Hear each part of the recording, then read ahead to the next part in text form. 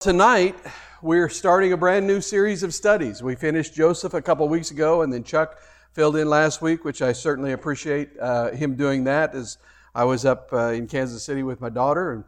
And tonight we're going to start, it won't take, I don't think it'll be a very long series, but we're going to start a study tonight on the books of 1st and 2nd Thessalonians, which is, they're unique books.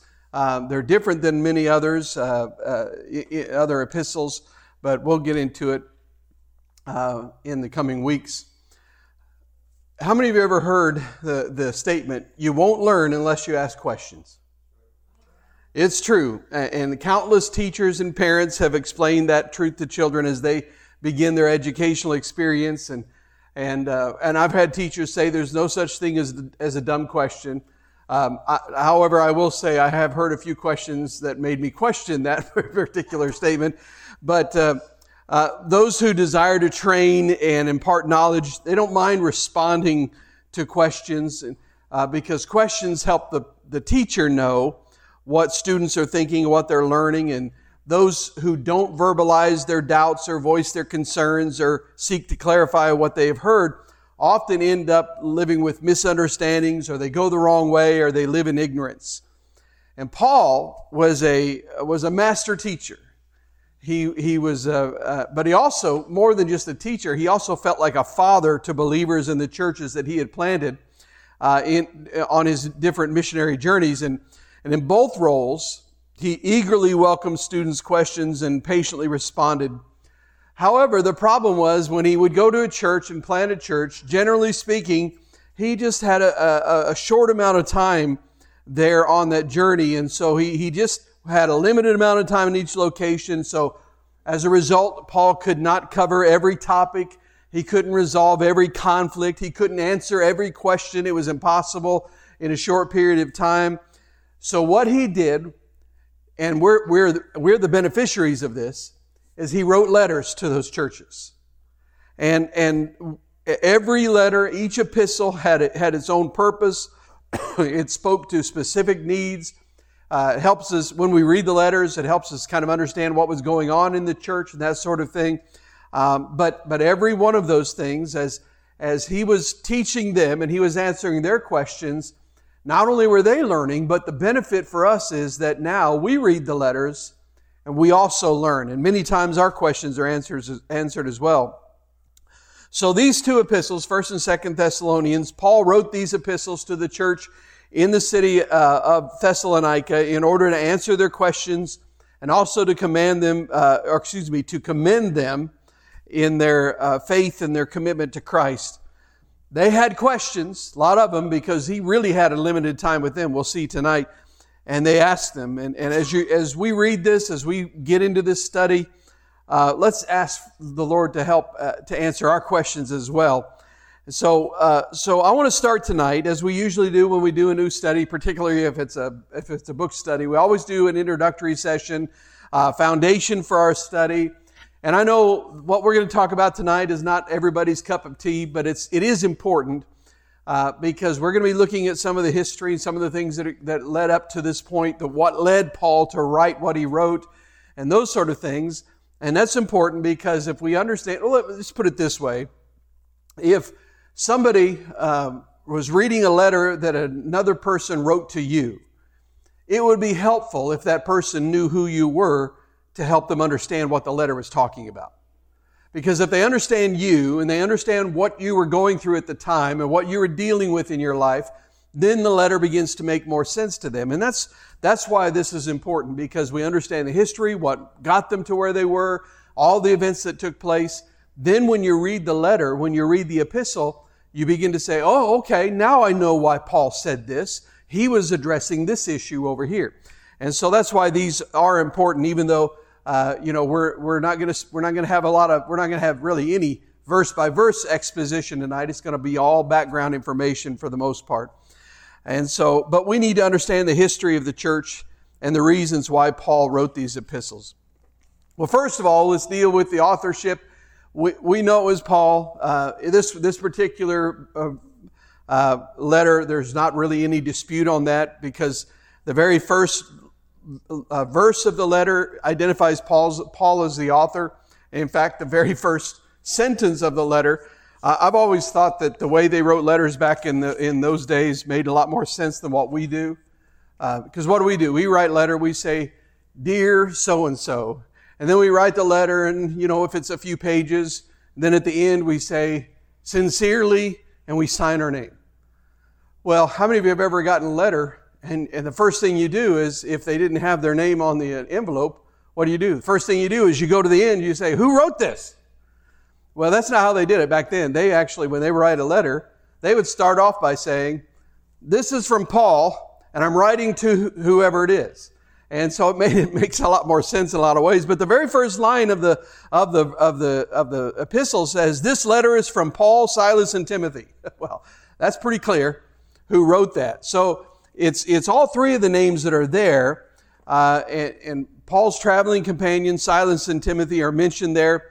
But it's clear as you read the epistles that Paul is very clearly the primary author, because sometimes he says "we," but very often when the writer of the letter doesn't say "we say this," but he would use the pronoun "I," and it's used very often. For example, 1 Thessalonians 3:5 says, "This is why, when I could bear it no longer, I sent Timothy to find out whether your faith was still strong. I was afraid that the tempter had gotten the best of you and that our work had been useless." So you see there, that's obviously Paul speaking. That's not Silas and Timothy together, because that would be Timothy saying, "I sent myself." So it's very clearly Paul there. So we know he's the author. Timothy, he was probably very involved in this. He was probably the one who wrote down the words as Paul dictated it. Silas was also very interested in this letter and may have offered suggestions on what to say as he was assisting Paul in founding this church. But Paul was clearly the apostle. He was the one in charge. And so at the end of the first letter to the Thessalonians, Paul clearly takes ultimate responsibility for the contents of the letters when he again used the pronoun "I" in his final statement, because he said in 1 Thessalonians 5:27, "I command you in the name of the Lord to read this letter to all the brothers and sisters." So Paul takes ownership. We know it's him. So let's look at Paul's story and the story leading into the story of the church of Thessalonica, just to make sure we're all on the same page. Well, ever since his dramatic conversion on the road to Damascus, Paul had been totally committed to Jesus and had taken every opportunity to proclaim him as Messiah. I was thinking about that today, that moment on the road to Damascus, bright light, knocks him to the ground. He can't see, he's blind because of that, and goes on into Damascus. The Lord touches him, restores his sight, calls him to be a missionary. I'm just thinking to myself, if you're like comparing testimonies, you'd hear Paul's and you'd say, "Never mind."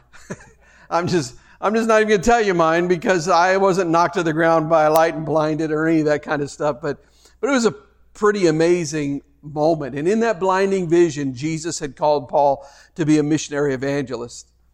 Now, before his conversion, Paul's goal had been to persecute Christians. His goal had been to destroy this church, this new movement following Christ. But then since that life-changing moment on the road to Damascus, he focused on spreading the truth about Jesus. I mean, you talk about a turnaround. In fact, when you read the book of Acts, you discover that the disciples were afraid to accept him at first, because, not just the disciples, but the Christians in Jerusalem, for example, they were afraid to accept him because all of a sudden this guy who's throwing them into prison and persecuting them, and he stood over and authorized, in a sense, the stoning of Stephen. So he was there when Christians are being killed. And all of a sudden he says, "Oh yeah, no, I'm a Christian now. Let me in." Well, the first thought is, right. You just want to get insider information, this kind of stuff. So it was such a huge change that it was even hard for the followers of Jesus to believe that was taking place. But then, during the next couple of decades, Paul traveled most of the Roman world, preaching to whomever would listen and establishing churches wherever he went in all the cities where he visited. His message, however, was not always accepted. In fact, it was largely rejected in a lot of ways, particularly by the Jewish people in the communities. The Jews opposed him in Damascus and in Jerusalem, and really in just about every city and town where he visited. And this included the city of Thessalonica, where he's writing these letters. Paul's missionary journeys, he began in Antioch, which is a city that's in present-day Turkey. And his first journey he went on was in AD 49, and when believers there in Antioch commissioned him and another man named Barnabas to take the gospel to distant cities. And so the two of them set out immediately, and they sailed to the island of Cyprus, and they preached at Paphos, and then sailed back to Asia Minor, which is also present-day Turkey, to evangelize the cities of Perga and Italia and Pisidian Antioch and Iconium and Lystra and Derbe. And they established churches in all of those cities, and then went back and told everybody what had happened on their missionary journey. Well, then a year later, in AD 50, Paul set out on his second missionary journey. And I think, initially he was probably going to be going and double checking on those churches and that sort of thing. But this time, when he went out on this journey, the first time Barnabas had gone with him, and there was a young man named John Mark who had gone with him. But early on in the journey, John Mark had left them and had gone back home. And after that, Paul was like, I don't trust this John Mark guy. And he didn't want him to go on the journey. But Barnabas, who his name is literally the son of encouragement, that's what Barnabas means. He saw that there was still something in John Mark, and he insisted on taking him. So they decided, okay, it wasn't like they were angry at each other, but they decided, okay, Barnabas, if you want John Mark to go, you go with him. I'm going to get somebody else, and I'll go, and we'll just split up. We'll go different directions. That way we'll reach more people anyway. And so this time, instead of going with Barnabas took John Mark, and they went to Cyprus. And then in Barnabas's place, Paul chose a man named Silas. Also, in some translations, it's also the same man that's listed as Silvanus. Same name, same person. He chose Silas, who was a respected member of the church in Jerusalem, to accompany him on his trip to the churches in Asia Minor.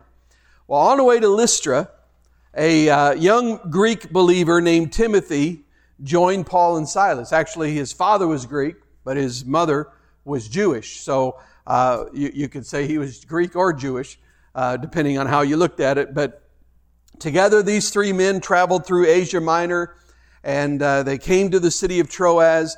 Before that, Paul had planned on going further north and then back east in Asia, the region, not Asia, the continent that we know, but the region known as Asia in the Roman Empire, the province of Asia, which had mostly in Turkey. And he was going to go a certain direction, but we're told that the Holy Spirit prevented them from going. We don't know what that means or how he kept them from going, but they didn't go that way, and they finally come to the city called Troas. And in that city, God gave Paul a vision, a dream, where a man was beckoning to Paul, and he was begging him to come to Macedonia. Now, I actually meant to put a map on the PowerPoint. I forgot to do that. Macedonia is what we would call northern Greece today. Actually, the Roman province took in more than just northern Greece, but this is the area we're talking about. And so the man was beckoning him and begging him to come in his dream. And Paul realized that God's call was very, very clear. And so Paul, Silas, and Timothy, they left Troas, and they boarded a ship and sailed across the choppy waters of the Aegean Sea to the prosperous towns of the Macedonians, including the seaport of Thessalonica. Now, let's look at Thessalonica and what happened leading up into the time where Paul went there. Thessalonica was the largest and most important city in the province of Macedonia, and it was also the capital of Macedonia. It was situated some 90 miles or so west of the city of Philippi. You remember you've read the book, the epistle to the Philippians. They were the people in Philippi, and it was 90 miles west of there, on a road called the Via Egnatia, which was one of the main Roman highways, east and west. It really connected Rome with the eastern part of its empire. Major travel and trade route. And it was this great Roman highway that connected Rome with its eastern provinces. And Thessalonica also sat next to a good natural harbor at the head of a gulf called the Thermaic Gulf. And the reason it's called that, and the reason, well, we'll get into that. In addition to that, there were major north-south trade routes that passed through Thessalonica, further enhancing its position as a wealthy commercial center. And there's a man, I have no idea who he was, I just read about him. His name was Meletius. Long ago he said, "So long as nature does not change, Thessalonica will remain wealthy and fortunate." And to this day, this city still exists. It is a flourishing center. It's a big city. I read today that the Thessaloniki today, or some places, some maps call it Salonika, but the region, the metro area, has over 1 million people. So it's still a thriving metropolis. And the city had a very long history. In the early days, it had been given the name Therma. And that's interesting because, as you can probably figure out, therma has to do with heat, right? Thermometer, thermal, that sort of thing. Well, the reason is because the settlement that was called Therma was right next to some hot springs. So, we got Hot Springs, Arkansas. They had Hot Springs, Macedonia. And it was a little settlement called Therma. But in 315 BC, a man named Cassander, who was a military commander of Alexander the Great, he founded the city Thessalonica, and he named it after his wife, who was Thessalonike, who happened to be the half-sister of Alexander the Great. And Alexander the Great, if you don't know, his empire was centered there in Macedonia. That's where he was from. So now it's possible when he formed this new city that he renamed the old city of Therma, but that's probably not what happened, because we have one ancient writer that actually mentions both of the cities as existing at the same time. But what probably happened is that Thessalonica, being right there on the Gulf of the Thermaic Gulf, and having a great natural harbor, it probably just became increasingly prosperous, and then eventually grew and grew until it swallowed up the old settlement. So when the Romans then eventually conquered Greece and Macedonia, which is, northern Greece, they recognized the importance of the city by making it the capital of one of the 4 parts into which they divided up Macedonia. So when the Romans conquered the region, they took the area of Macedonia and cut it up into 4 different parts. Like there's one part that was called Achaia. You might read about that in the New Testament. There were 4 different places, but then eventually later on they altered their system and they combined all four of those into one single province called Macedonia, and they made Thessalonica the capital of the whole province. Now, as the capital of the province, it enjoyed numerous civic and commercial privileges, including, very interestingly, the right to mint its own coins. In 41 BC, and remember, the later time gets in BC, the smaller the number gets. In 41 BC, Octavian and Mark Antony rewarded the city for supporting them in the Battle of Philippi by making them a free city. Now, I'll give you a little bit. I'm not going to go into a lot of history there, but this was actually in the Second Civil War. This was a civil war that was taking place between Octavian and Antony, and he was fighting Brutus and Cassius, who were the people who assassinated Julius Caesar. And so there's this war going on. Who is going to be in control?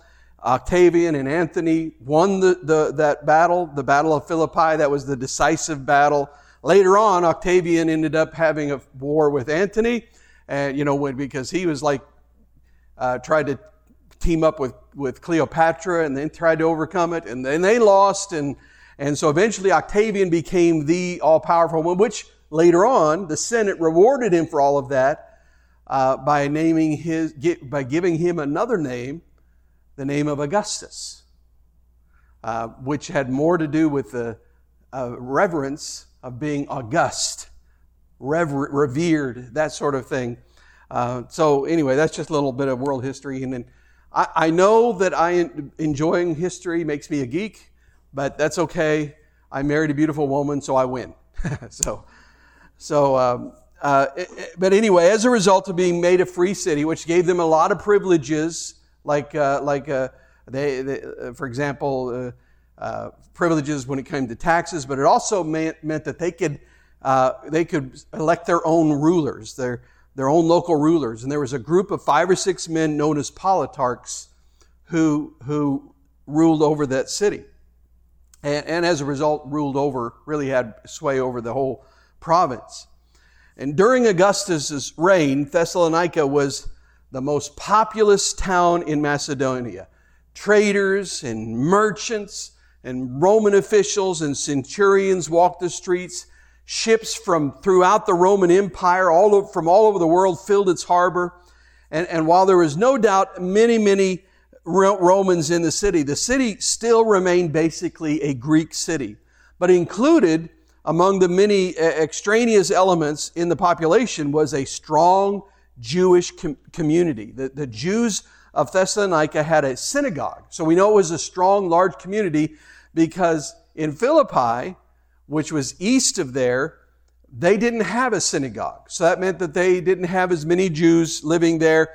They only had what was called a prosuke, as close as I can get to pronouncing it right, which the word literally means to pray to. So it probably means an open air place where they would meet for prayer. But thus, as we look at the city, then we see that it had everything that we would expect to attract Paul from what we know of his missionary methods, because we look at Paul and his pattern was to go to these major cities that had a lot of influence, because he knew travelers would come in and go out, and it would serve as a hub for the gospel to spread throughout the world. So it's not surprising at all that he made his way there soon after coming to Macedonia. In Thessalonica, Paul and his associates preached the gospel courageously, just as they had been commissioned to do. As I said, Thessalonica had a large Jewish community, and they had a synagogue. And we know that Paul customarily began his ministry in every city, in the synagogue or wherever the Jews met, because he always went to the Jew first. In Thessalonica, which, by the way, just to remind you, when he arrived in Thessalonica, Paul was probably not in very good shape, physically speaking, because he went there from Philippi. Does anybody remember what happened to Paul and Silas in Philippi? He was beaten and put in stocks and put in the prison, and at midnight they sang praises, and the earthquake came, and all of that stuff happened. And so this is right after that. So listen, if you've been beaten, you probably, he's probably still pretty sore, pretty ginger as he comes to Thessalonica. And even after all of that, he just says, hey, we're here to preach the gospel. Let's go to the synagogue. And he preached it fearlessly.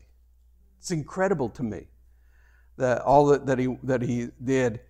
So he goes to Thessalonica, and while he's there, Paul we're told this in Acts 17, that he went there and he went to the synagogue for 3 Sabbath days in a row. And he taught in the synagogue. So he was there 3 weeks. Now, here's what we know. While we know that he taught in the synagogue for 3 consecutive Sabbaths, there's still some question as to how long he actually stayed in Thessalonica overall. The impression that you get when you read Acts 17 is that it was at the end of this period of 3 Sabbaths in a row that the riot that you read about in Thessalonica took place, and that riot ended Paul's activities in Thessalonica. But in 1 Thessalonians 2, 7 and through 11, we read that Paul worked hard at manual work, and that may well, indicate a longer period. And also the reference in Philippians 4:16 to the gifts sent by the Philippian church while Paul was at Thessalonica. And the usual interpretation, many people interpret the verse in Philippians 4:16 is that they sent gifts twice. That's not necessarily the case there. It could be translated a couple ways. But if it was the case, it's not probable that it would have happened in a period covered by 3 Sabbaths. Although it's still, even that is possible. And again, that also is amazing to me after what happened in Philippi, that the Philippian church, as poor as they were already sending him gifts to help him. But there are commentators who think that the 3 Sabbaths refer specifically to the period of Paul's activities in the synagogue, and that after that he continued his mission preaching elsewhere. And there are some that say he may have been there as long as 6 months. The truth is, we just don't know. We can't say with any certainty how long he's been there. He could have been there 6 months, but everything that we read about, everything that we read there, could have certainly happened in a shorter period of time, and it may have been as little as a month, because you had a few days before the first Sabbath and a few days after the third Sabbath. Then you got somewhere close to a month anyway. So, anyway, let's move on. As Paul taught about Jesus in the synagogue, he emphasized Jesus' suffering and his resurrection and his identity as the Messiah. And as he preached, we're told that some believed. And among those who believed was a man named Jason, who offered his home to the missionaries, and another man named Aristarchus, who later became a traveling companion for Paul. And we're also told that a number of God-fearing Greeks, now what is that? A God-fearing Greek is not just like a generic term. What that means is those were people who were tired of the polytheistic way of life, and they were fed up with that. They said, this is leading nowhere. And they began to follow the God of Israel, but they hadn't actually converted to Judaism by being circumcised. So they're observing monotheism, they're observing Judaism without going all the way and making that very, very difficult decision and commitment. And so there were some of those that had been attending the synagogue, and now they said, hey, this bears witness with us. We believe you, Paul. We believe in Jesus. But we're also told that some prominent women of Thessalonica were also persuaded. Now, I won't go into it, but it's very interesting because we know in much of the ancient world, women were generally powerless, often even looked down on. But in Thessalonica, the women actually had a special place. They had a significant amount of influence in the city. So when it says that prominent women of Thessalonica believed, that is a significant thing. And while these converts from the synagogue formed the nucleus of the new congregation, we also know that a substantially larger number of converts came to faith directly from paganism, as we're told in 1 Thessalonians 1:9. You can look it up. It says they turned to God from idols. So we know that nobody that was in the synagogue was worshiping idols. So those that it refers to, that he writes that says they turned to God from idols, those were people outside of the synagogue. They were not God-fearing Greeks. These were people outside the synagogue in the city. Think about it. If Paul... we know that he worked while he was there, and we know he was a tent maker. He comes into town. We have no reason to believe that he was a man of means, and so he needs to make some money right away when he gets there. He sets up his workshop, and he works, as he said in chapter 2, verse 9, he worked night and day, he said. And that place alone, doing his business. Think about this, because there's implications for us in our everyday lives. As he went out about his business, that workshop would have been a key place of outreach.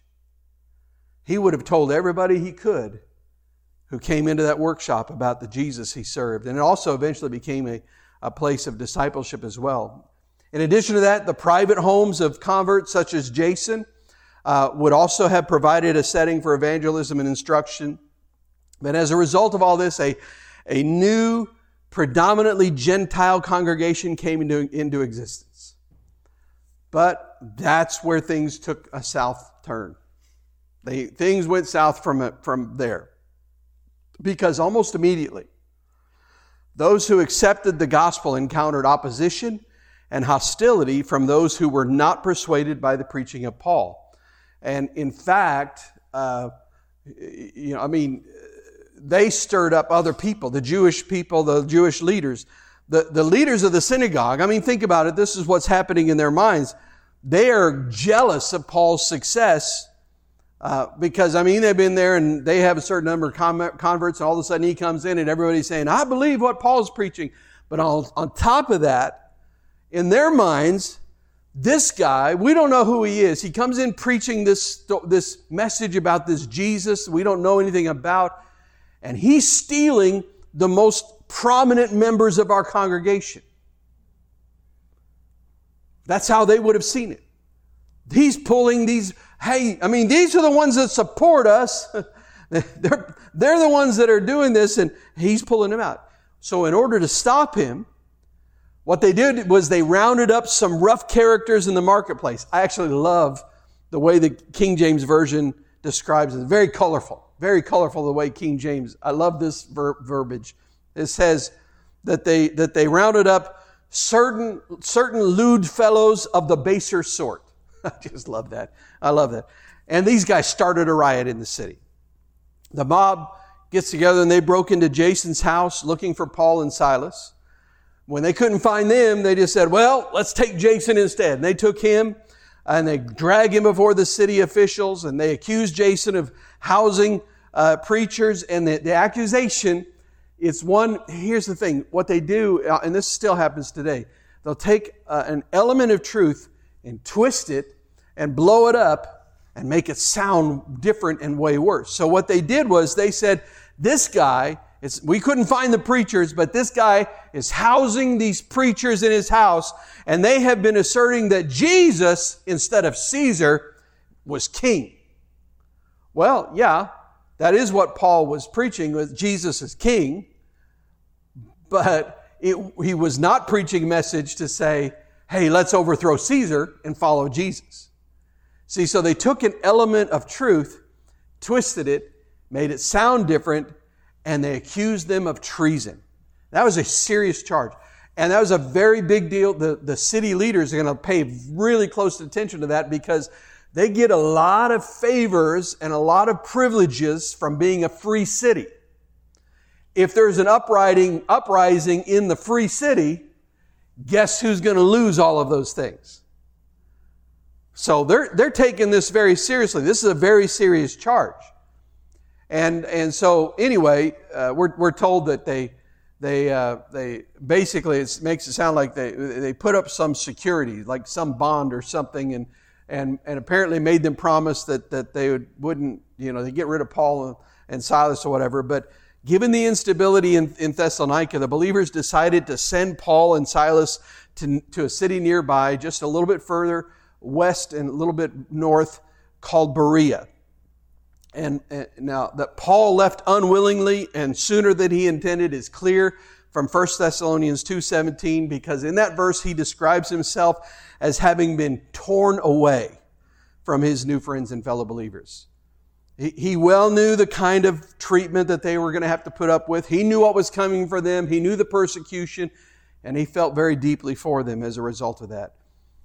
And the sudden departure of the missionaries no doubt had a dramatic and shocking impact on the congregation, which unexpectedly found itself all alone and facing persecution and trials that severely tested their faith and perseverance.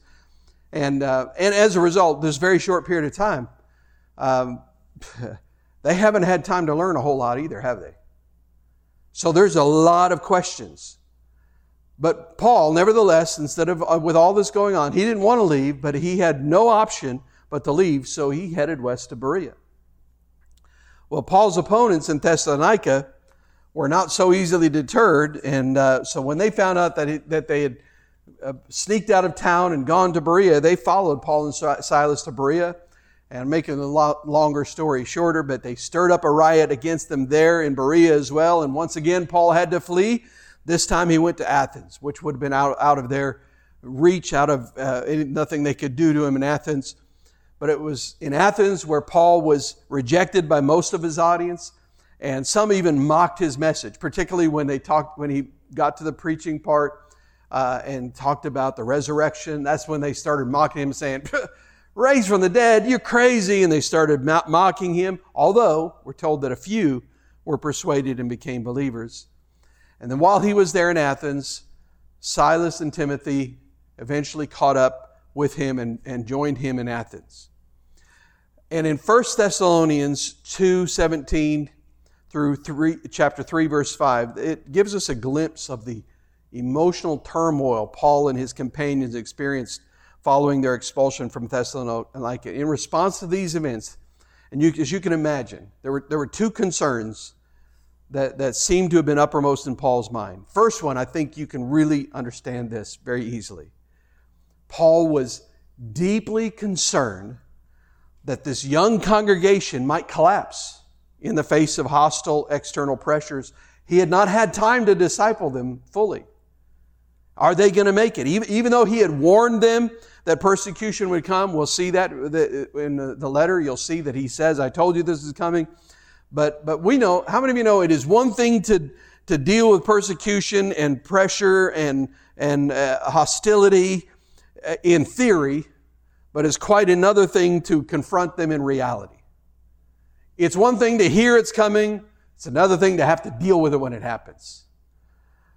Well, Paul, apparently not sure that the new congregation was sufficiently instructed to deal with the difficulties and the challenges and the persecution facing them, in chapter 3, verse 5, actually admits to being afraid, which makes me feel better. You know, anybody here ever been afraid? Anybody here ever had somebody try to shame you for being afraid?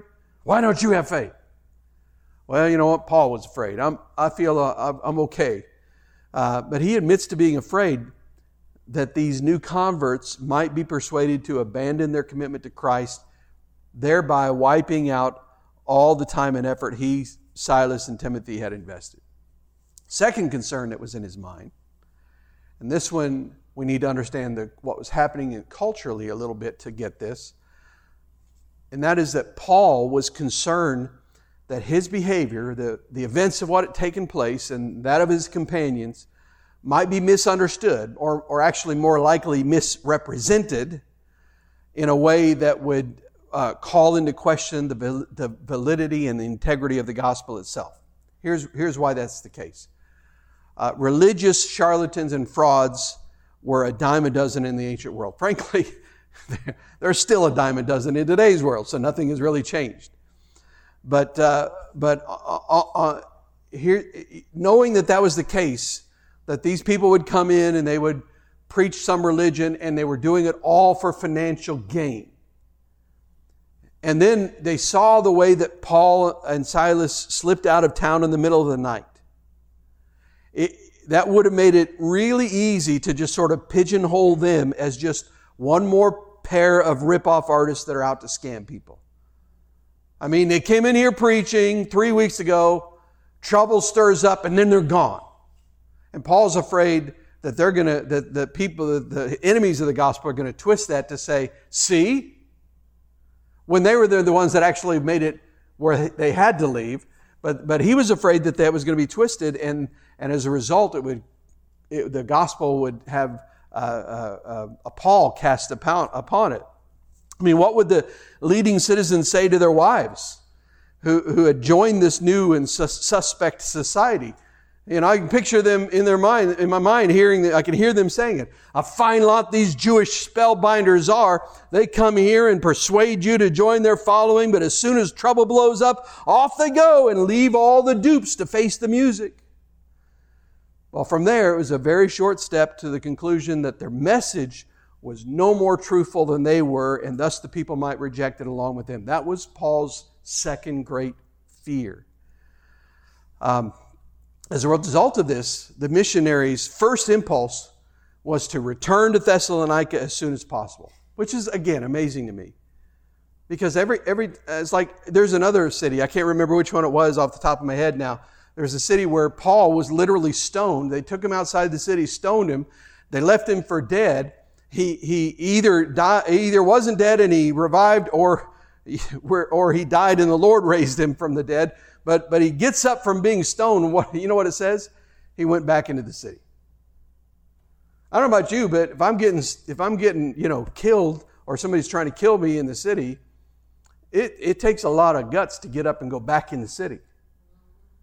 And here he is, with all this going on in Thessalonica, knowing that these people are out for blood. And he's like, we got to get back there. We got to get back there. And they tried to go back there. In Paul's case, we're told that he tried repeatedly to go back, but for unspecified reasons, which Paul, in chapter 2, verse 18, actually attributed to the working of Satan, it proved to be impossible. He couldn't get back in.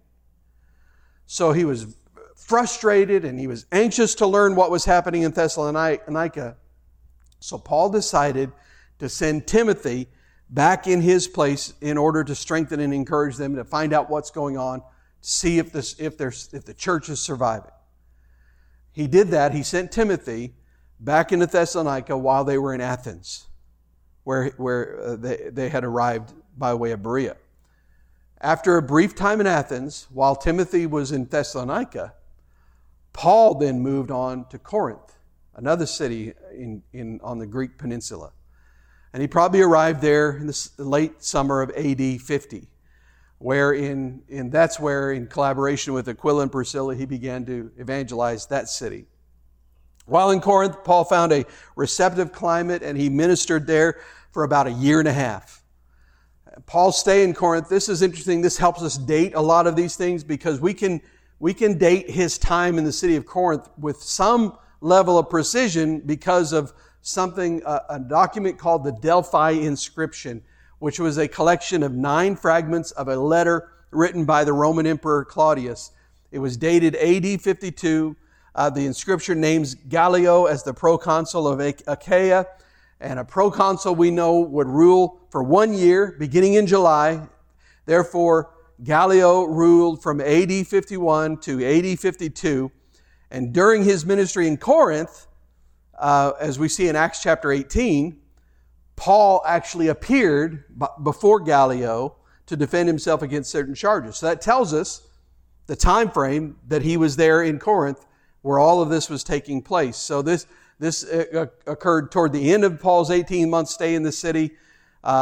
Beginning in AD 50, Paul's ministry in Corinth lasted to AD 51. So it was during this time of ministry that Timothy returned from Thessalonica with a favorable report on the Thessalonian believers, and he also came back with the questions that they had.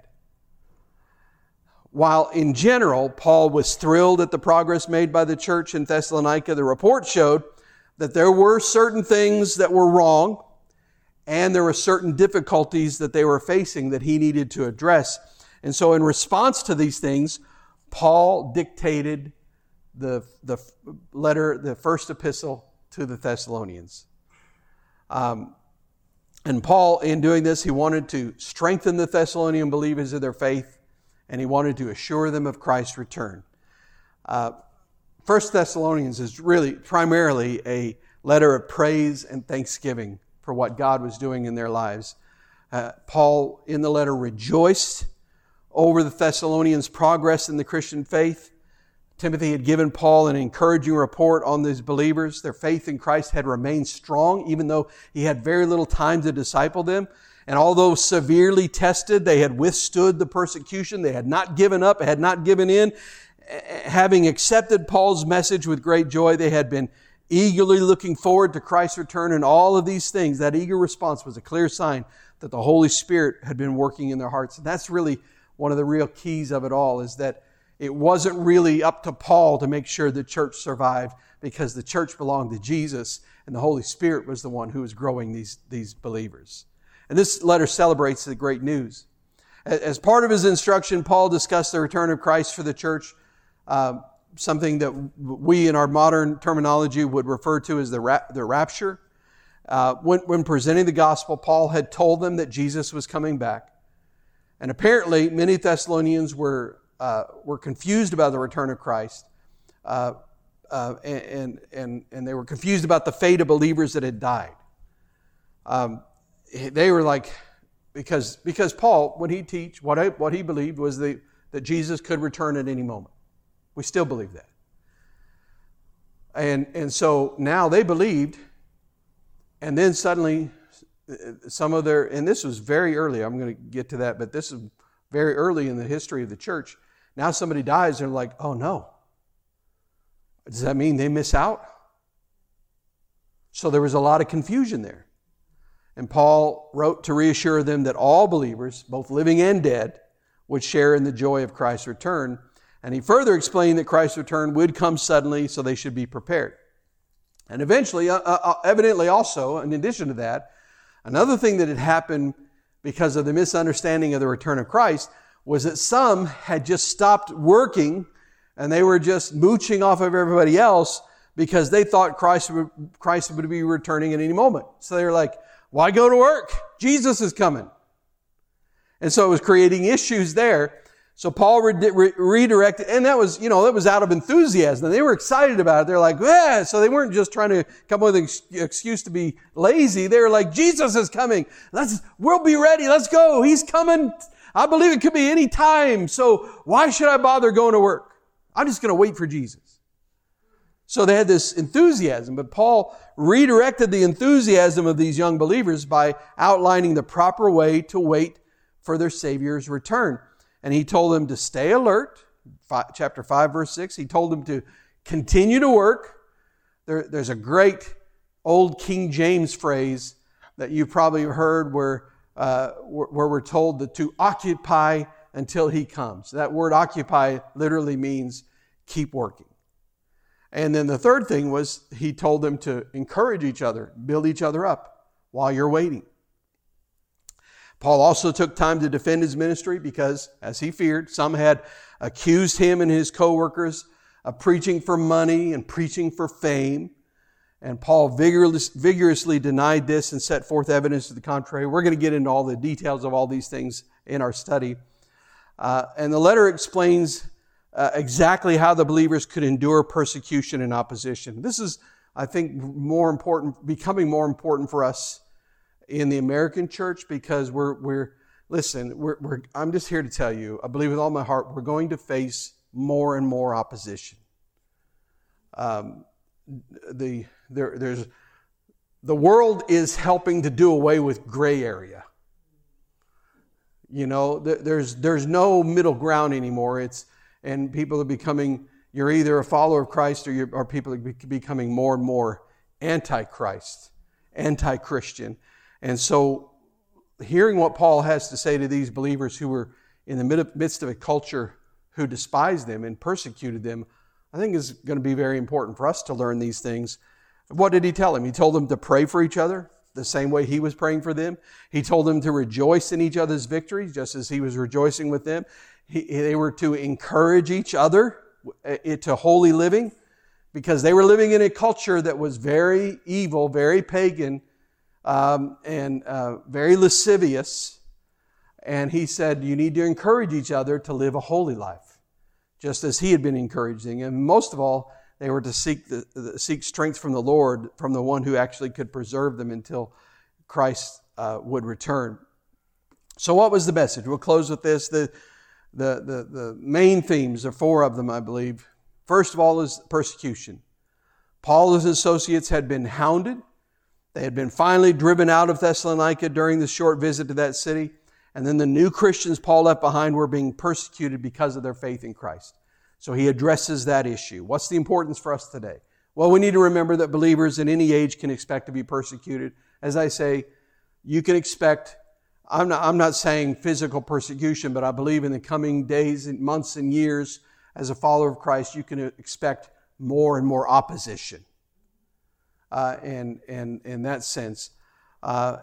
So we just don't be surprised by that. And then believers need to stand firm in their faith in the midst of these trials, being strengthened by the Holy Spirit who helps us remain strong. He also talks about his own ministry. As I said, some in Thessalonica were suggesting that Paul and his associates were preaching from selfish motives. Well, Paul denied these charges by reminding them of his ministry among them and throughout the area.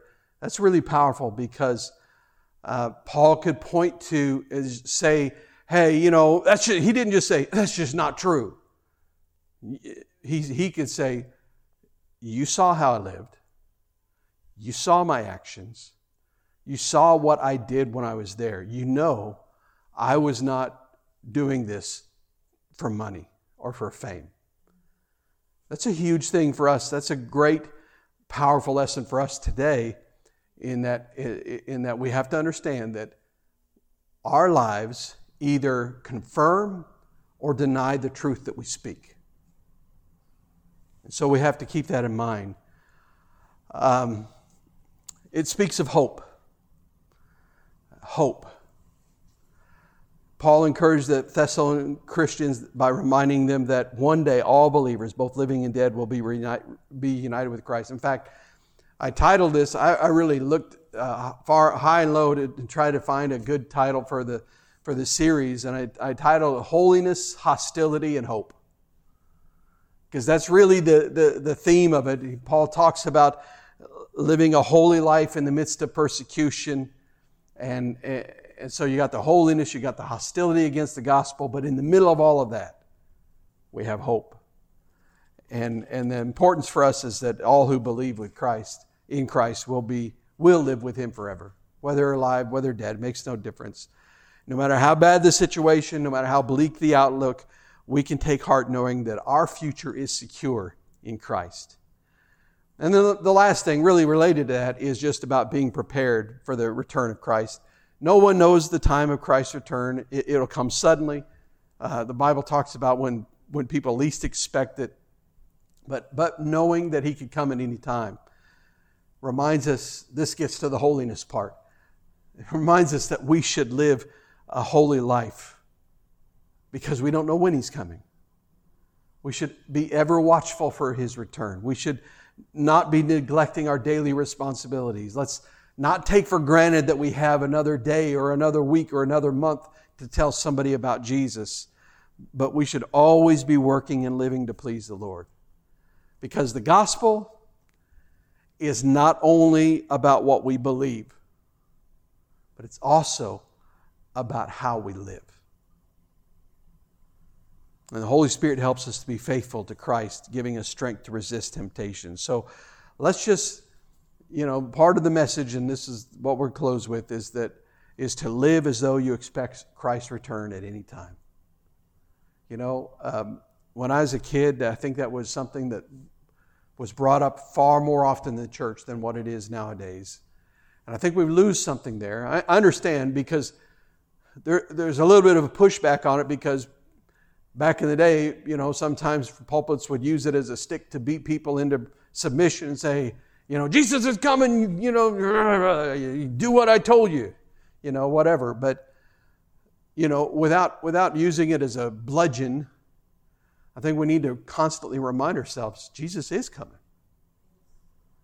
He could come tomorrow. And I need to make sure that I'm living in a way that honors Him. I don't want to be ashamed on that day. I want to make sure I'm living the way that I should and honoring Him in everything I do, knowing I'm not going to be perfect. Anybody here perfect? Let me see your hand. Okay, one little hand, but I know she's a joker. So, let's just make sure we don't get caught unprepared. Let's live our lives with a purpose. Amen. Let's pray together. Father, we thank You for Your word. And I know, Lord, that tonight was light on Scripture, I guess, and heavy on history, and maybe that's not everybody's cup of tea. But, Lord, I think there's still lessons in this, because in learning the history, we discover that maybe we have a lot more with the Thessalonian church than what we thought we did. That we live in the midst of a dark nation, a dark society, a pagan culture. And you've called us to live a certain way and to live a holy life in the midst of a hostile environment, living today but looking for tomorrow with a hope. So Lord, I just pray You'd help us to do that and help us to live every day, even tomorrow. As we go to bed tonight, as we wake up in the morning, remind us, Lord, this could be the day. And help us to live every day of our lives with that thought in our mind, that this could be the day. We give You thanks. In Jesus' name we pray. Amen.